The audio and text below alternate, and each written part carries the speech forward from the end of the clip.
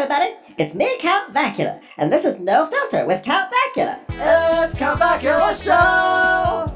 It's the Count Vacula Show. No Filter. It's the Count Vacula Show. That's me. No Filter with Count Vacula. Today on the show, we have a special guest, Rachel Litfin. Hi, Rachel. Hi. Thanks for being on the show today. Thank you for having me, Count Vacula. Oh, it's really neat to meet you. This is my show where I'm learning how to talk to people and how to make new friends and how to get to know people better. So my first question is tell me about yourself. What's your deal? What do you do? Well, thank you for having me. It's great to meet you. So my name is Rachel Litfin, and my deal is that I am an author. I write fantasy books. You write books? I do. Like whole books? I write whole books. They are pretty long. Now you said books, like multiple books. You've written more than one book. I have, and I'm doing it a third time and then a fourth time, and I'll probably end up doing this for the rest of my life. Wow. What kind of books do you write? So specifically, I write fantasy books. That could change in the future, but as of right now, I write YA fantasy, and my book series that's out is called The Chronicles of Royal High. Ooh, so is it like a school for wizards or? Yeah, it's a school for nobility. Essentially, the entire series follows the teenage nobility in a magical place called Edenarth. They must band together to reforge this fellowship of paladins. They're warriors of light. Wow. And they must fight back the dragons that are invading their realms. Dragons? However, while doing all this, they also must attend the Nobility Finishing Academy Royal High.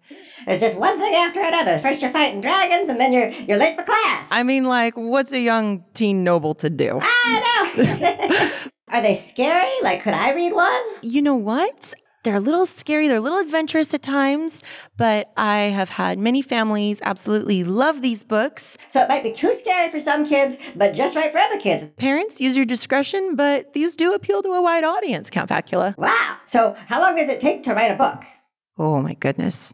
Well, this is a long question because my first book took me 13 years. Whoa, that's a long time. I was a kid when I thought of the first concepts of it, and It was a story that was in my heart because, well, like you said, you're trying to meet new people and make new friends. And at a time in my life when I was 13 years old, I was doing just those same things. And there were like things I would go through that would hurt my feelings or make me sad. And writing my characters in this book, and at first it wasn't a book, it was just a little world I made. Yeah. It was how I was able to get through some hard stuff by putting the hard stuff I was going through into kind of a fantasy perspective that my character, Adela Everhart, who she's kind of me when I was little, but Adela would go through things that was just part of this Royal Academy, which I was inspired by going to Renaissance fairs, and I love Lord of the Rings, and I played World of Warcraft. And so it was just all these fantasy things that really helped me get through growing up. Oh, so you were telling stories that helped you deal with your feelings. Absolutely. That's so cool.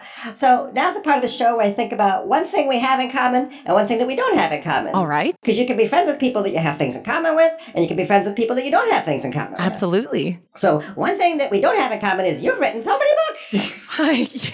Yeah. That is so cool. Thank you. But one thing we do have in common is we both can use stories to help with our feelings. Absolutely. Stories, when they're shared between people, when you see that somebody else has kind of gone through something you've gone through, even if it's not exactly the same, a lot of us share the same feelings. And when we become friends through these things, we realize we're not so different. We all feel sad. We all feel angry. We all feel scared at times. But sharing how we get through those times can help inspire people to get through their sad and angry and alone times too. Oh, that's so cool. That's such an important story. Yeah. So now's the part of the show where we do our 5 questions. Okay. And we have a theme song for the 5 questions. Okay. 5 questions! Oh my God. Okay. Okay, so question number 1. When you were little, what kind of monsters were you afraid of and where did they live? So the monsters I was actually afraid of were kind of real monsters. Oh. I hate spiders. Oh, wow. You're not the first person that said that to me. I hate spiders. And I know that spiders are good for our ecosystems. We got to have them. And as I've gotten older, I've gotten a little bit braver, and me and the spiders can chill, not like in the same room. But when I was little, a lot of my nightmares were about spiders. I was so certain behind every nook and cranny there was going to be a spider or a spider web. So spiders have always kind of been a thing for me.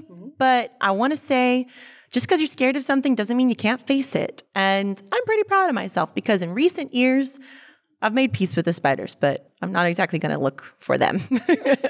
That's something I've been scared of through my life. All right. Question number 2. Imagine that you had a whole weekend and all the cardboard you want. Okay. What would you make out of all that cardboard?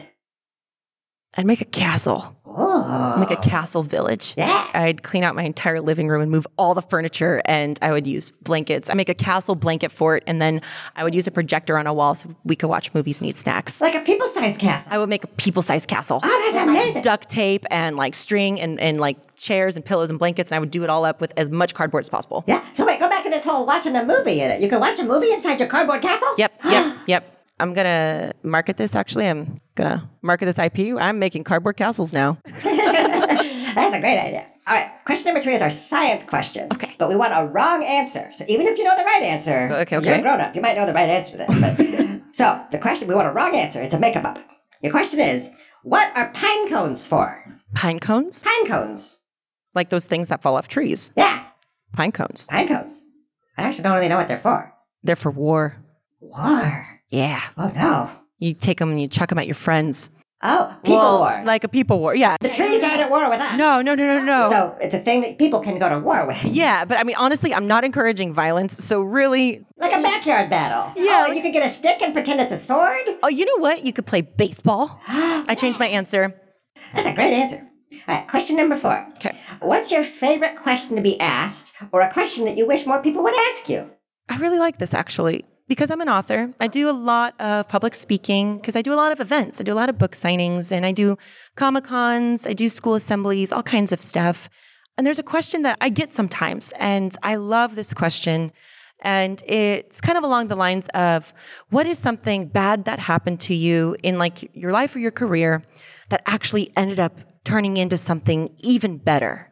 Wow. And I love that kind of a question because it shows that no matter what bad thing you're going through, and yes, it can feel like the end of the world, and it doesn't diminish that fact.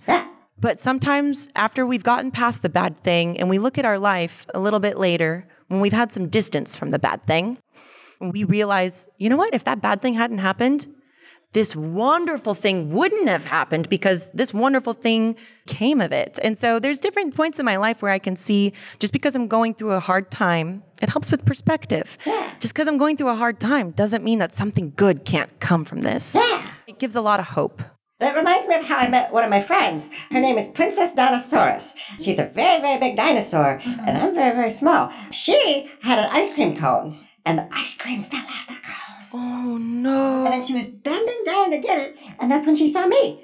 She was like, oh, hello, what's your name? And I was like, my name's Count Vacula. And she's like, oh, Princess Dinosaurus, can you have my ice cream? And that's how we met, and now we're such good friends. And you know what? I'm sure it absolutely hurt her. She was probably at her feelings so hurt when she dropped her ice cream. And then she looked down and she saw you. And there's me. And so you know what? She might have lost her ice cream cone, but you know what? She can get another. And because she looked down, because she dropped the ice cream, she saw you and got a good friend. That's exactly what I'm talking about. Just because bad things happen doesn't mean good things can't happen afterwards. No, that's such a good answer. Our last question is my favorite question. Okay. And we ask it on every episode of our show. Okay. How were you kind today? How was I kind today? Well, let's see here. I'm at a con right now. We're having this interview. I was kind today because I talked to so many people about their stories. And when you can hold space for people to tell their story to you, it actually creates such a good connection and it lets people know they're not alone. So I feel like I helped people to feel a lot less lonely today. I'm pretty sure that several times today that is what has happened. And if I can just keep doing that for forever, that would be great. Yeah. Well, it was also very kind of you to come on No Filter with Count Vacula and come tell your story to me. Oh, thank you for having me, Count Vacula. Yeah. If grown-ups want to learn more about you or more about your books, what should they do? Where should they go? So I am on every social platform you can imagine. Even a quick Google search will pull up my stuff. But my books are widely available on Amazon and Kindle. We are in the process of producing the audiobook if you're an audiobook person. Oh, yeah. But Amazon and Kindle is the way to go to find them. Yeah, we'll put it in the show notes. Yeah. Very cool, very cool. Well, it was so nice to meet you. Really great to meet you too, Count Vacula. Oh, thank you so much. The way we like to end our show is to awkwardly pretend like we don't know how to hang up a phone call. But wait, how does that work? Well, it's just, I just say like, well, I'll talk to you later, okay? But this is a phone... Wait, you. No, we're not really on the phone. I'm just. We're Gonna hang up now. Wait, did you hang up? Wait, I don't know. Wait, do I press what button? Do I? I'll talk to you later. Okay, bye. Bye. Okay, bye. Bye. Bye. Bye. Bye. It's Count Vacula Show.